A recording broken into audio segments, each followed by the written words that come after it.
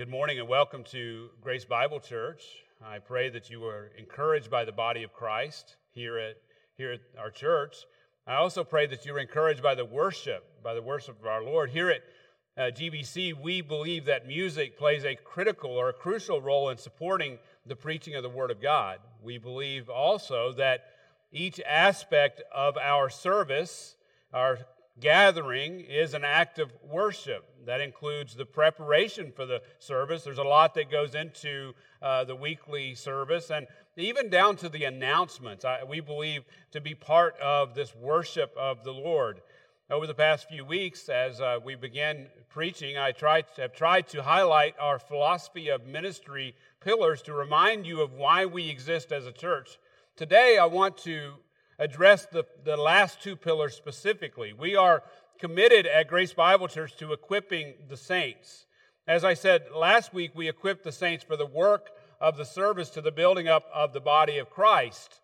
Now, I would argue that making disciples is the primary focus of the ministry. In Matthew 28:19 and 20, Jesus commanded us to make disciples of the nations. Now, I would argue that there are two aspects to this command. First, that we are to make disciples. In other words, we are to go out and evangelize. Said another way, we are to preach the gospel to the lost. And we believe that the gospel must be preached to make disciples. We have to go out and actually speak to unbelievers so that they would become followers of Christ. Now, the Holy Spirit does that transforming work as the gospel is received by the hearer. But we're also, the second aspect of making disciples is to teach Jesus' disciples to obey his commands. This is the work of equipping the saints. Paul captures that idea in Colossians 1:28 and 29. Paul says, "We proclaim him, admonishing every man and teaching every man with all wisdom so that we may present every man complete in Christ." And we do this by using the Word of God, which, by the way, is inspired by God and is profitable, according to 2 Timothy 3:16 and 17, profitable for teaching, for reproof, for correction, and for training in righteousness. Now, as we survey the cultural landscape, our world clearly needs to hear the gospel of the Lord Jesus Christ. It is clear. In John 4:35, Jesus told his disciples that the field is white for harvest. And I believe that we may be coming into a time where many come to know Christ, a great harvest, if you will. And we should recognize that our Lord has a compassion for the lost. In Luke 15:8 through 10, Jesus says that there is joy in the presence of the angels over one sinner who repents. Church, we just need more workers. We just need more workers. We need more men and women who are willing to sacrifice their lives to reach a lost and dying world with the message of the gospel. We need missionaries. We need people at home who are willing to hold the rope, if you will. We need folks who are willing to take up their cross, giving up their comfortable lives so that the gospel may go out to those who need to hear it.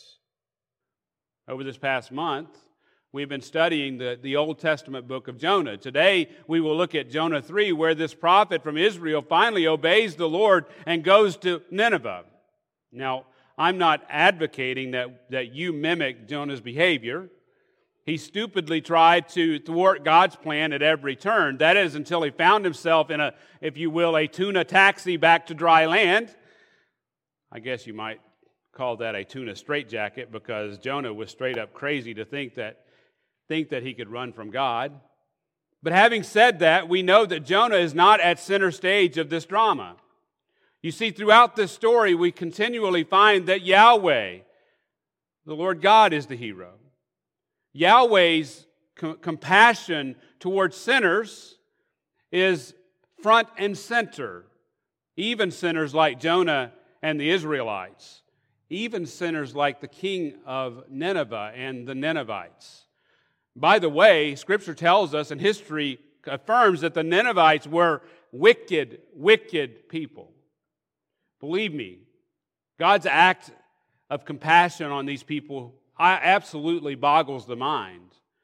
Truly, Jonah's behavior shouldn't surprise us. This reminds me of John 4. I just mentioned it, where Jesus said the harvest is white for harvest. The Israelites absolutely loathed the Samaritans, yet it was the Samaritans who Jesus described as white for harvest. That was shocking to his disciples. Truly, I wonder who we regard as Samaritans or Ninevites of our day. Are there folks who we would argue that God shouldn't show compassion toward? God shouldn't have compassion toward? And I think if we're honest, we would say yes. We do have that attitude many times. Today, we're going to see in Jonah chapter 3, we're going to see just how far God's compassion extends to those who humbly repent before Him. So let me pray, and then we'll get started. Our Father and our God, we thank you this morning for your compassion towards sinners like us. May we see that clearly displayed in Jonah chapter 3. In Christ's name, amen. As I said earlier, we have been studying the Old Testament book of Jonah and considering its profound connections to the rest of Scripture. We have looked at the account of Jonah as a play, if you will, acted out before our eyes. In the prologue of this play, we looked at Matthew chapter 12. And in that chapter, Jesus scolded the Pharisees for missing the heart of the law. You see, they were enforcers of the law, but they missed God's heart displayed in the law. They didn't recognize that love for God and love for neighbor summed up the law. Therefore, they condemned the innocent. Jesus says this in Matthew chapter 12, verse 7. But if you had known what this means, I desire compassion and not a sacrifice, you would not have condemned the innocent. They also attributed Jesus' miracles to the work of Satan. And in doing so, they blasphemed the Holy Spirit, which is the unpardonable sin. They brazenly asked for another sign from him, when he had shown them clearly who he was, by his signs, by his miracles, and by his teaching, which had authority, not like their scribes and Pharisees. To which he responded, when they asked for a further sign, he responded that he would give them, or they would be given, the sign of Jonah. That's Matthew 12, 39 and 40. Now, with that exchange between Jesus and these Jewish leaders, Jesus verified the truthfulness of the story of Jonah. And in doing so, he gives us a foreshadow of the ending of Jonah and the birth of the church. Now, after the prologue, we saw the opening act. We saw the prophet Jonah. He was a silly prophet from the northern kingdom of Israel. I say he was silly because he was going against or trying to thwart God's will. He was sent to Nineveh, which was the capital of the Assyrians, who were the sworn enemy of Israel. Now, it was shocking to Jonah that God would send him to these people who were known by their wickedness that had even risen to God himself or to heaven, it says. It was especially galling to Jonah that God would show compassion toward these evil people. This was especially true considering God's upcoming judgment of Israel. A judgment that would be meted out, by the way, by the Assyrians.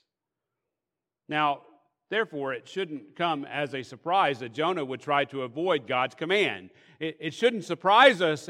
Any reasonable prophet would know that fleeing from God's presence was a fool's errand, but it shouldn't surprise us that he would want to do so. Nonetheless, we looked at Acts chapter 1, where Jonah foolishly decides to disobey God's clear directive. In Act 1, which is Jonah 1, Jonah flees God doing the opposite of everything God said to do. When God said to rise up, Jonah went down.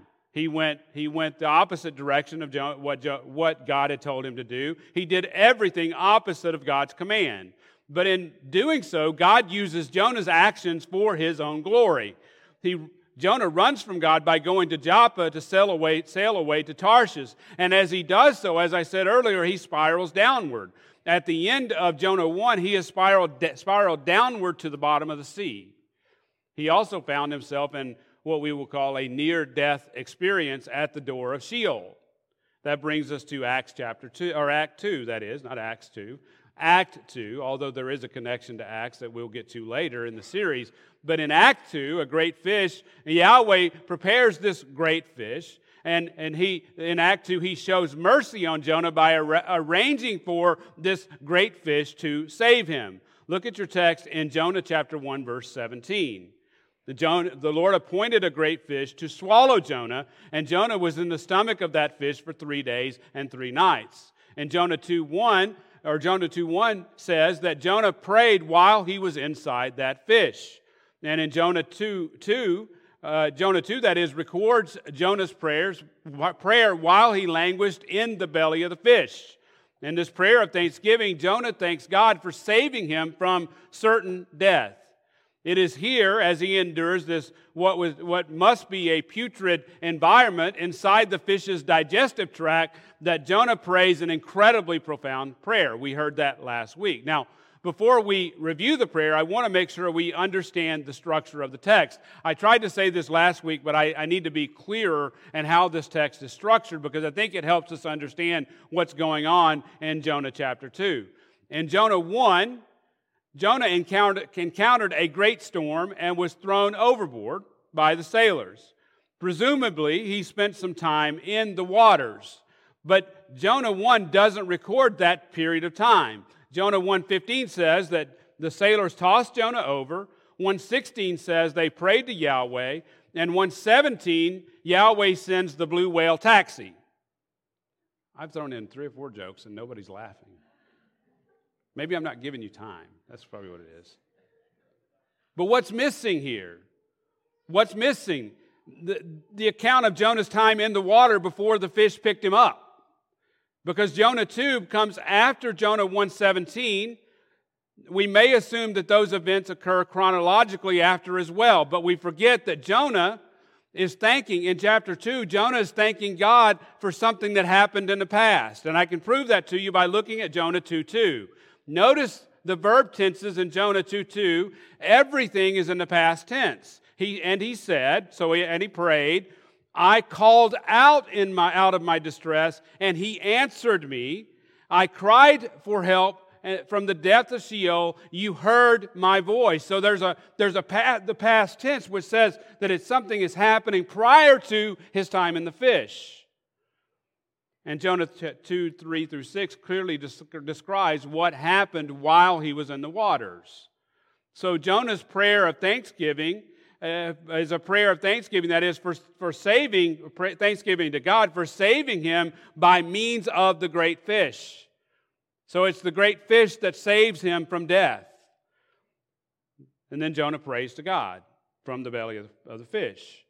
And it's from this point of view that Jonah finally shows some sign of repentance. Now, Jonah modeled his prayer on the prayers of thanksgiving from the Psalms. The prayers of thanksgiving generally have 4 parts: an introduction, a personal crisis, a recount of God's rescue, and a final vow of praise. Now, Jonah summarizes the predicament in Jonah 2:2, which we just read. I won't read it again. Now, in Jonah 2:3-6, he tells what that crisis was. He begins to describe what happened to him, his personal crisis, if you will, at the bottom of the sea. It says that God cast him in the deep, and he gives graphic detail of the water encompassing him to the point of death. He even had seaweed from the bottom of the sea wrapped around his head. That's described again in Jonah 2:3-6. Now, in Jonah 2:6-8, we see Jonah's recount of God's rescue. So he's almost dead. He's not quite there yet, but he's almost dead. And Jonah says that God heard his cry and rescued him from certain death. And therefore Yahweh brought him up from the bottom of the pit. That's, again, Jonah 2:6-8. Jonah recognized that he must obey God. Jonah recognized in those verses that he must obey God by going and preaching to Nineveh, yet he still didn't like it. He still didn't think it was the right thing to do, but he did it because God had finally convinced him. Now look at Jonah 2:9. You see Jonah's final vow of praise, and in that vow of praise, we see Jonah making the most profound statement of the text. Jonah had graphically come to understand that salvation truly is from the Lord. Graphically meaning that he had survived because of God's hand in sending the fish to save him. Therefore, he says Yahweh is the author of salvation. And Jonah understood this truth because he was so near to death, and from his perspective, he was in danger of a spiritual separation from the Lord. And it was at that moment of realization that Jonah cried out. He cried out. And then Yahweh then pronounces a command to the great fish. He says he commanded the fish in Jonah 2:10, and it vomited Jonah up onto the dry land. And this is how the section ends. It ends really where it started, God commanding the fish. Early in chapter 2, he commanded the fish to go pick up Jonah, if you will, just like we would go, as I said last week, as we would dial an Uber ride or a taxi ride, he have commanded the fish to do so. Jonah 2 ends with him commanding the fish to vomit Jonah up onto the dry land. Now, as this amazing drama in Jonah has unfolded, we have seen, as we've said, the prologue, the opening act, and we've also seen Act 1 and Act 2. Today we will see Act 3, a great compassion or a great repentance. Let me read Jonah chapter 3, verses 1 through 10. Now the word of the Lord came to Jonah the second time, saying, Arise and go to Nineveh, the great city, and proclaim to it the proclamation which I'm going to tell you. So Jonah arose and went to Nineveh according to the word of the Lord. Now Nineveh was an exceedingly great city, a 3 days' walk. Then Jonah began to go through the city 1 day's walk, and he cried out and said, Yet 40 days and Nineveh will be overthrown. Then the people of Nineveh believed in God, and they called a fast and put on sackcloth from the greatest to the least of them. When the word reached the king of Nineveh, he arose from his throne, laid aside his robe from him, covered himself with sackcloth, and sat on the ashes. He issued a proclamation, and it said, In Nineveh, by the decree of the king and his nobles, do not let man, beast, herd, or flock taste a thing. Do not let them eat or drink water. But both man and beast must be covered with sackcloth, and let men of God earnestly call on God, earnestly that each may turn from his wicked way and from the violence which is in his hands. Who knows? God may turn and relent and withdraw his burning anger, so that we will not perish. When God saw their deeds, that they had turned from their wicked way, then God relented concerning the calamity which he had declared he would bring upon them. And he did not do it. He did not do it.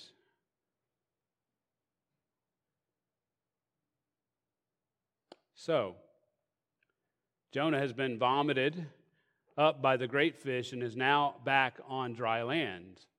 Now, God probably had the fish deposit him onto the beach near Joppa. Then Yahweh repeats his command to Jonah. That's Jonah chapter 3, verses 1 and 2. Now look at Jonah 3:1. It says, Now the word of the Lord came to Jonah a second time, saying, Arise and go to Nineveh, the great city, and proclaim to it the proclamation which I'm going to tell you. Now, you may notice that this text is incredibly similar to Jonah 1:1. Notice that in Jonah 1:1 and in Jonah 3:1, the word of the Lord came to Jonah. Now, I would argue, again, I said this in Jonah 1:1, that this is the second person of the Trinity, the Word, the Logos, the Lord Jesus. Now, in 3:1, the text says he came a second time. Now, in this case, God gives Jonah a second chance. Now, at this point, I could say that God is the God of second chances, and that would certainly preach, but that's not what I think is going on here. What we have to recognize is that God is not sitting on his throne wondering what Jonah is going to do. If you see nothing else here, and I've said it many times, I've pounded this drum many times, you have to see that God is orchestrating every scene of this drama. Jonah has done exactly what God has decreed that he would do. God has not been surprised by Jonah. God has not reacted to Jonah. Everything that Jonah does, God already knows. Look back at your text in Jonah 3:2. It says, Arise and go to the Nineveh, the great city, and proclaim to it the proclamation which I'm going to tell you. Again, we see some similarities between 1:2 and 3:2. But I want you to notice that in 1:2, God told Jonah to cry against the great city. Then he gives Jonah the reason why. For their wickedness has come up before me.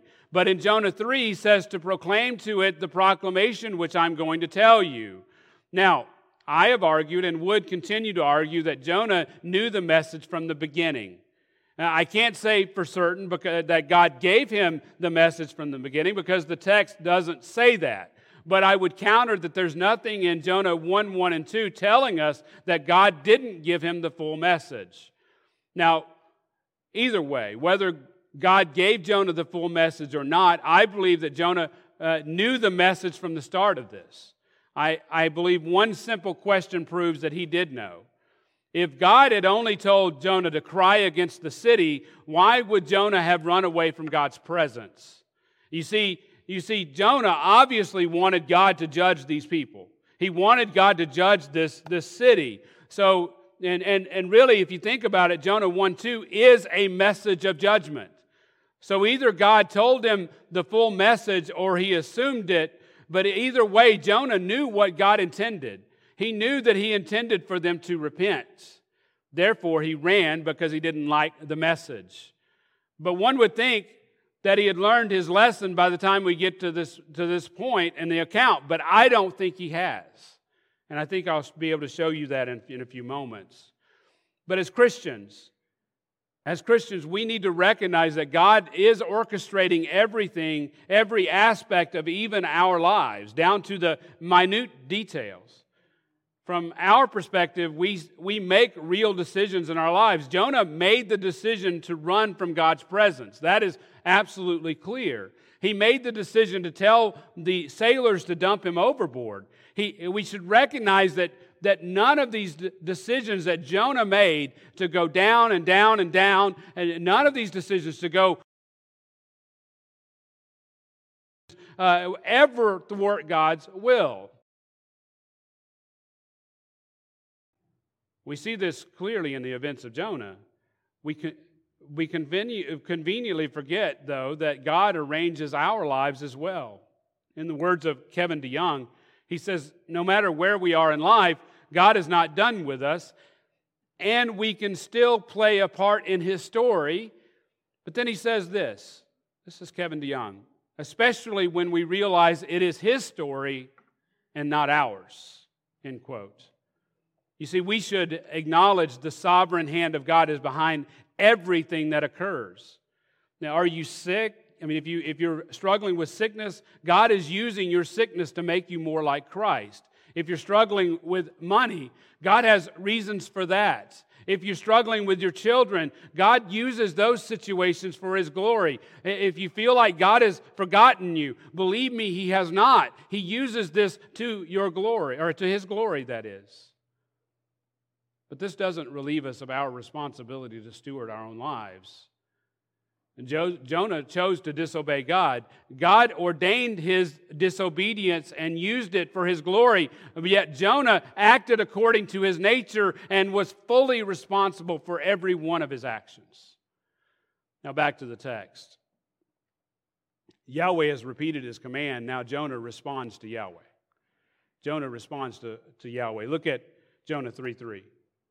Jonah arose, so he's now obeying. He arose and he went to Nineveh, according to the word of the Lord. Jonah finally takes a cue from Balaam's donkey and the great fish, both of these animals who were much wiser than their human counterparts. Jonah finally obeys the Lord, so Jonah rightly responds to God's command, and now he's on his way to Nineveh, this great city. Look back at Jonah 3:3. It says, now Nineveh was an exceedingly great city.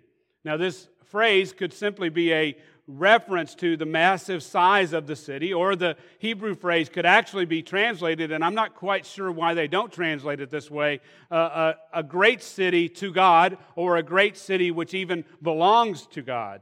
That's actually what it says in the text. Matter of fact, the NAS has that in its margins if you have the NASB notes.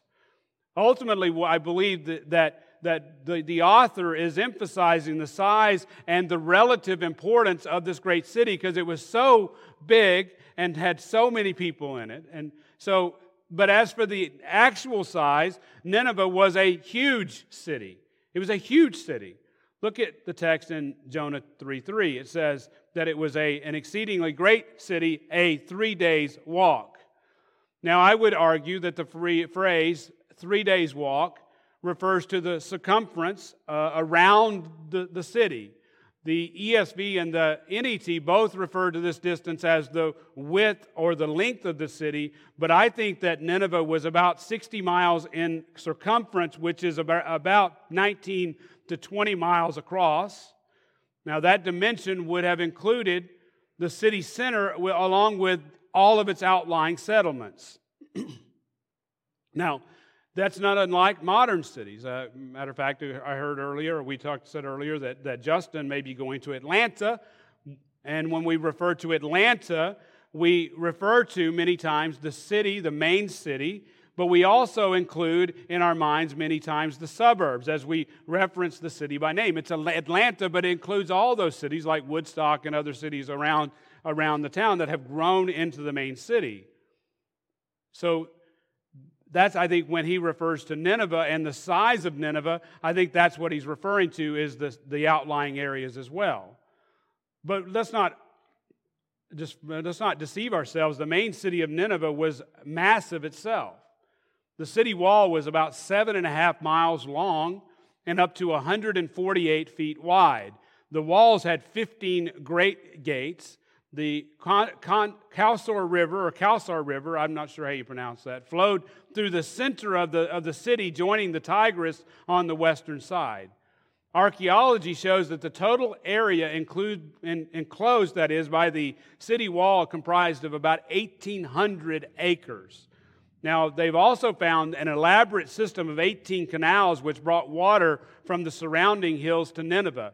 They even found several sections of a magnificently constructed aqueduct that was up to 25 miles away. I mean, this was a massive city. Now, history tells us that around 612 BC, a little over a century after Jonah's time, the Babylonians destroyed Nineveh. This was in accord with Nahum's prophecy in Nahum chapter 3, verses 1 through 4. I won't read that, but you can go and check that out yourself. Now, look back at your text in Jonah 3:4. It says, "Then Jonah began to go through the city 1 day's walk." Now, I believe that this refers to the breadth or the diameter of the city. So the circumference is a 3 days walk. Then the diameter is approximately a 1 day walk. Now, for you math guys out there, since the diameter of a circle is about 1/3 the circumference, 3.14 is pi, right? Considering that, I would argue that Jonah started on one side of the city and walked through the middle of the city, which would have included the walled portion of the city. And as he was walking, he cried out, according to the text, look back at verse 4, and said, "Yet 40 days, and Nineveh will be overthrown." Now, even in the English text, you should see that there's something peculiar about Jonah's statement. In that statement, "Yet 40 days, and Nineveh will be overthrown," in that statement, there is no call to action. He just says, "Yet 40 days, and Nineveh will be overthrown." The Hebrew text says, if you translate it in the Hebrew text, it says, "Up until 40 days, and Nineveh will be overthrown." In other words, I hope you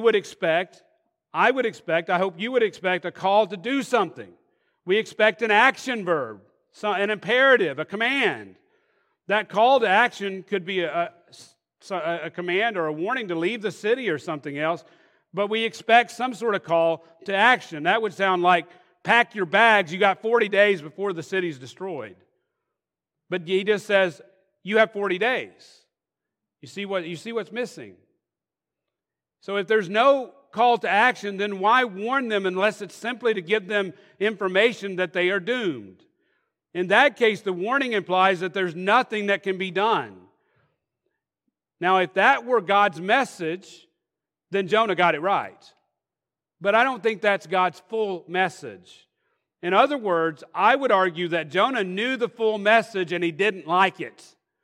He knew that, if you look at chapter 4, you'll see this, he knew that the full message was repent for up until 40 days and Nineveh will be overthrown. The point is that there's an action verb here that Jonah doesn't give. In effect, Jonah was trying to short-circuit God's call for repentance. So Jonah has responded to Yahweh. He's clearly responded to Yahweh. He's gone to Nineveh and he's given them a message, but I would argue that he has not fully obeyed him. Now let's look at the Ninevites' response. The Ninevites repent. That's verses 5 through 8, chapter 3, 5 through 8. Look back at chapter 3, verse 5. It says, "Then the people of Nineveh believed in God." Believe me, this is a massive, massive, and incredible response to Jonah's message. Like the pagan sailors in chapter 1, they believed God. It says they believe in God. Jonah is actively trying to thwart God's plan, but everywhere he goes, pagans keep turning to God. Now, we should recognize the miraculous nature of these responses. As amazing as this is, I believe that God did save them. I believe that it is salvation. Some commentators believe that it's not, that it stops short of salvation because just a generation or two later, they're right back to their old ways. But I believe that God sovereignly saved these people who repented. Now, I would also say that Jesus affirmed their salvation in Matthew 12:41. He says, "The men of Nineveh will stand with this generation at the judgment and will condemn it because they repented at the preaching of Jonah, and behold, something greater than Jonah is here." So what they're saying is that Jonah preached to them and they repented. The men of Nineveh repented, whereas the men who heard Jesus' preaching refused to do so. In the words of John MacArthur in the MacArthur Study Bible, it says the revival in Nineveh under Jonah's preaching was one of the most extraordinary spiritual revivals the world has ever seen. Some have suggested that the repentance of the Ninevites stopped short of saving faith because the city reverted within one generation to its pagan ways. From Jesus' words here, however, it is clear that the revival under Jonah represented authentic saving conversions. Only eternity will reveal how many souls from that one generation were swept into the kingdom as a result of the revival, end quote. This amazing response reminds me of Rahab, who believed in God and was saved. In her words in Joshua 2:11, she says, "For we have heard how the Lord dried up the water of the Red Sea before you came out of Egypt, and what you did to the two kings of the Amorites who were beyond the Jordan, to Sihon and Og, whom you utterly destroyed. When we heard it, our hearts melted, and no courage remained in any man any longer because of you. For the Lord, your God, He is God in heaven above and on earth beneath." That, I believe, in Rahab was saving faith. I believe that the Ninevites, in like manner, also turned to the Lord. Now look back at your text in Jonah 3:5. It says they called a fast and put on sackcloth from the greatest to the least of them. Again, this was nothing short of a miraculous response. And it reminds me of Joel's words in response to the famine of the locust, caused by the locust plague. Listen to Joel 1:14. In Joel 1, we saw this in the first sermon of the series. There was a famine caused by the locust plague, and Joel says, "Consecrate a fast, proclaim a solemn assembly, gather the elders and all the inhabitants of the land to the house of the Lord your God, and cry out to the Lord." So amazingly, this wicked city of Nineveh has responded in similar fashion to the news of Yahweh's impending judgment on them. Now, look back at your text in Jonah 3:6-8. It says, "When the word reached the king of Nineveh, he arose from his throne and laid aside his robe from him and covered himself with sackcloth and sat on the ashes. He issued a proclamation, and it said, in Nineveh, by the decree of the king and his nobles, do not let man, beast, herd, or flock taste a thing. Do not let them eat or drink water, but both man and beast must be covered with sackcloth, and let men call on God earnestly that each may turn from his wicked way and from the violence which is in his hands. So what we have here, beloved, is that the least to the greatest has repented before God. The king has even decreed that each person turn from his wicked way and from the violence which is in his hands. You see, the Ninevites were notorious for their violence and evil, which makes this even a greater miracle, if you will. A century later, Nahum would describe Nineveh as a bloody city that is completely full of lies and pillage. Her prey never departs. One can assume from Jonah 1:2, where it says that their evil had reached the Lord, one can assume that Nineveh of Jonah's time was very similar. This was a wicked, wicked city, a city that deserved God's judgment. Now you should be asking yourself, what prompted this amazing response? Well, the answer to this question, I believe, will help us understand the sign of Jonah. I believe it influenced their repentance. Jonah had been swallowed by the fish and remained there for 3 days and 3 nights before being regurgitated onto dry land.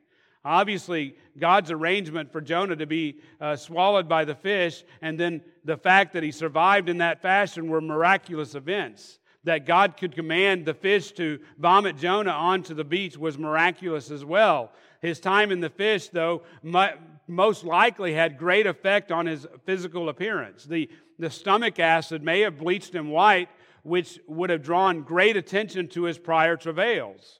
The fact that he was in the fish, in the belly of the fish, would have caused him potentially to look in a certain way that definitely would have drawn attention. In the words of Eugene Merrill, a commentator on Jonah, the confinement in the stomach of the fish with its attendant and obvious deleterious effects would surely make him the object of utmost curiosity, end quote. His appearance may have drawn attention, but as Merrill goes on to point out, we cannot rule out the possibility of divinely appointed witnesses who not only saw the regurgitation, but bore testimony to it in Nineveh and all along the way. Now, after the fish released Jonah, Jonah traveled to Nineveh. Now, during this time, he no doubt attracted a ton of attention. So it's very probable that word of what happened had reached Nineveh by the time Jonah makes his appearance at the edge of the city to begin to preach his sermon, if you will. But this doesn't fully explain the profound nature of the city's response. Now, in Matthew chapter 12, we've referred to it several times, Jesus refers to the sign of Jonah.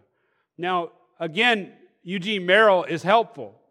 He defines a sign as a miraculous act produced to authenticate its agent and to induce faith in God on the part of the observer. Now make sure I get that right. Did you understand it? A sign is a miraculous act produced to authenticate its agent and to induce faith in God on the part of the observer. So according to this definition, Jesus confirms the miraculous nature of Jonah's saga in the fish. Again, according to Eugene Merrill, we must recognize that in some manner Jonah became a sign to the Ninevites. Plausible source, end quote. So when Jonah presented himself in the city, he became a sign to the Ninevites. And that miraculous sign authenticated him and induced belief in the inhabitants of the city. Now, I believe that history helps us understand why this happened. Nineveh believed in a fish goddess named Nanshi. The name of the city actually may be translated Fish Town. Merrill again states that Assyrian tradition held that Assyria's arts and sciences were brought from the Persian Gulf by a half-fish, half-man deity, end quote. So Jonah has been swallowed and transported and deposited by this great fish. This great fish obeyed Yahweh's commands. Therefore, Jonah's God, Yahweh, is much greater than their gods. Do you understand the point? As such, repentance is the only plausible response to Jonah and his message of looming disaster. Again, we see the hand of God fully engaged in this situation. You see nothing, not even Jonah's fleeing to the ocean and going to the bottom of the ocean, nothing can thwart God's purpose and plans. You see, our vain attempts to run from God or to change His will by our actions will never, ever do so. And friends, you can move entirely around the globe to escape God. He will always be there. If you are His, you will always find yourself in His grip. I'm reminded of Saul of Tarsus, who tried to wipe out the church. Jesus appeared to him on the road to Damascus, saying, "Saul, Saul, why are you persecuting me? It is hard for you to kick against the goads." You see, despite Paul's vain efforts, Jesus miraculously saved him, and instead of tearing down the church, instead of destroying the church, He used him to build His church. Back in Jonah 3, verse 9, the king recognizes the possibilities. Look at your text in verse 9. Friends, this is an amazing statement. He says this, "Who knows? God may turn and relent and withdraw His burning anger so that we will not perish." Now, that's an amazing statement, but it connects back to Joel chapter 2. We saw Joel chapter 2 in the first sermon. You can turn there if you'd like, in Joel 2. You may recall that Joel in that chapter describes what is called the day of the Lord. And Joel 2, 1 and 2 says in part, "For the day of the Lord is coming. Surely it is near, a day of darkness and gloom, a day of clouds and thick darkness." And he goes on in verse 11, "The day of the Lord is indeed great and very awesome, and who can endure it?" You see, Jonah is describing a future day of the Lord, which I would argue is still future, in which God will judge the world. Yet, God gives Israel the opportunity to repent. Look at Joel 2:12. If you are there, you can just listen if you're not. "Yet even now, declares the Lord, return to me with all your heart and with fasting and weeping and mourning." Then in Joel 2:13, he says this, "And rend your heart and not your garments. Now return to the Lord your God." Then he says, "For He is gracious and compassionate, slow to anger, abounding in love and kindness, and relenting of evil." This connects back to Exodus 34:6, where God relented concerning Israel's sin with the golden calf. We looked at that again in the first sermon. Now, Joel 2:14. Joel 2:14. That's what Joel says, or what the people say. "Who knows whether He will turn and relent and leave a blessing behind Him, even a grain offering and a drink offering for the Lord your God." These are the same words, "who knows whether He will turn and relent," are the same words used by the king of Nineveh back in Jonah 3:9. Therefore, the pagan Ninevites, the Gentile Ninevites, reacted the same way as the people of Israel in Joel, with one difference. The Ninevites, back in Joel, it is about blessing. Israel desires to be blessed by God, so they say, "Who knows whether he will not turn and relent and leave a blessing behind him." Nineveh wanted to survive God's wrath. Israel wanted His blessings, but the truth is both say, "Who knows whether He will not return or turn and relent." Same response. Look at chapter 3, verse 10, back in Jonah. "When God saw their deeds, that they turned from their wicked way, then God relented concerning the calamity which He had declared He would bring upon them, and He did not do it." Ultimately, God relents. He ultimately relents. with the Ninevites, the same as he did with Israel back in Exodus 32, which again we saw in the first sermon. But there's one problem here. The question is, does God change his mind? Now, I would argue that God did exactly what he intended to do from the very beginning. I would argue that he gave, especially in Jonah 2, or Jonah 3, I would argue that he gave Jonah the message, repent. Repent. I would argue that he hasn't changed his mind. It may look like it from a human perspective, but his plan has not changed from the very beginning.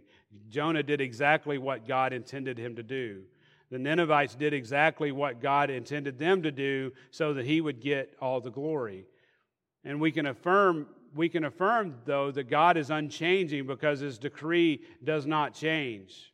This is true even when it seems like he has changed from our perspective. Let me just say it this way. God's plan was always to save the pagan sailors and the Ninevites from the very beginning. The truth is, God's redemptive plan has always included the Gentiles.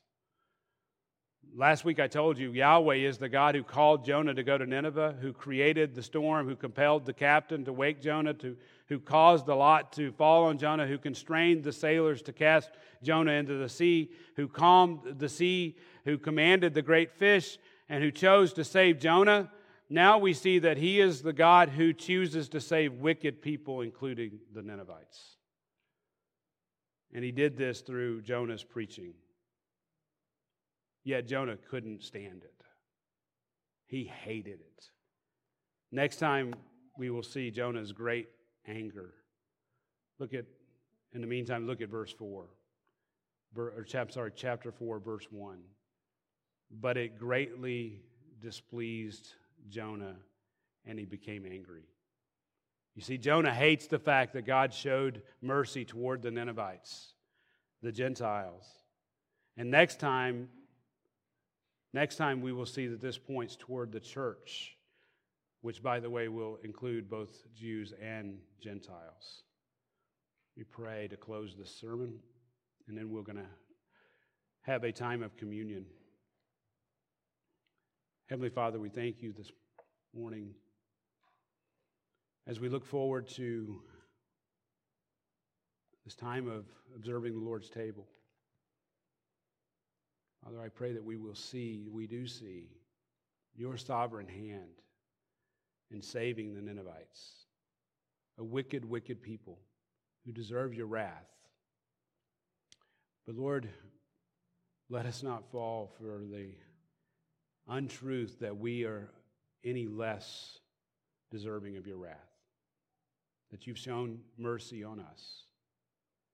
Father, may we understand this truth and understand as we preach the gospel to the lost that you are a compassionate God, slow to anger, abounding in loving kindness. In Christ's name, amen.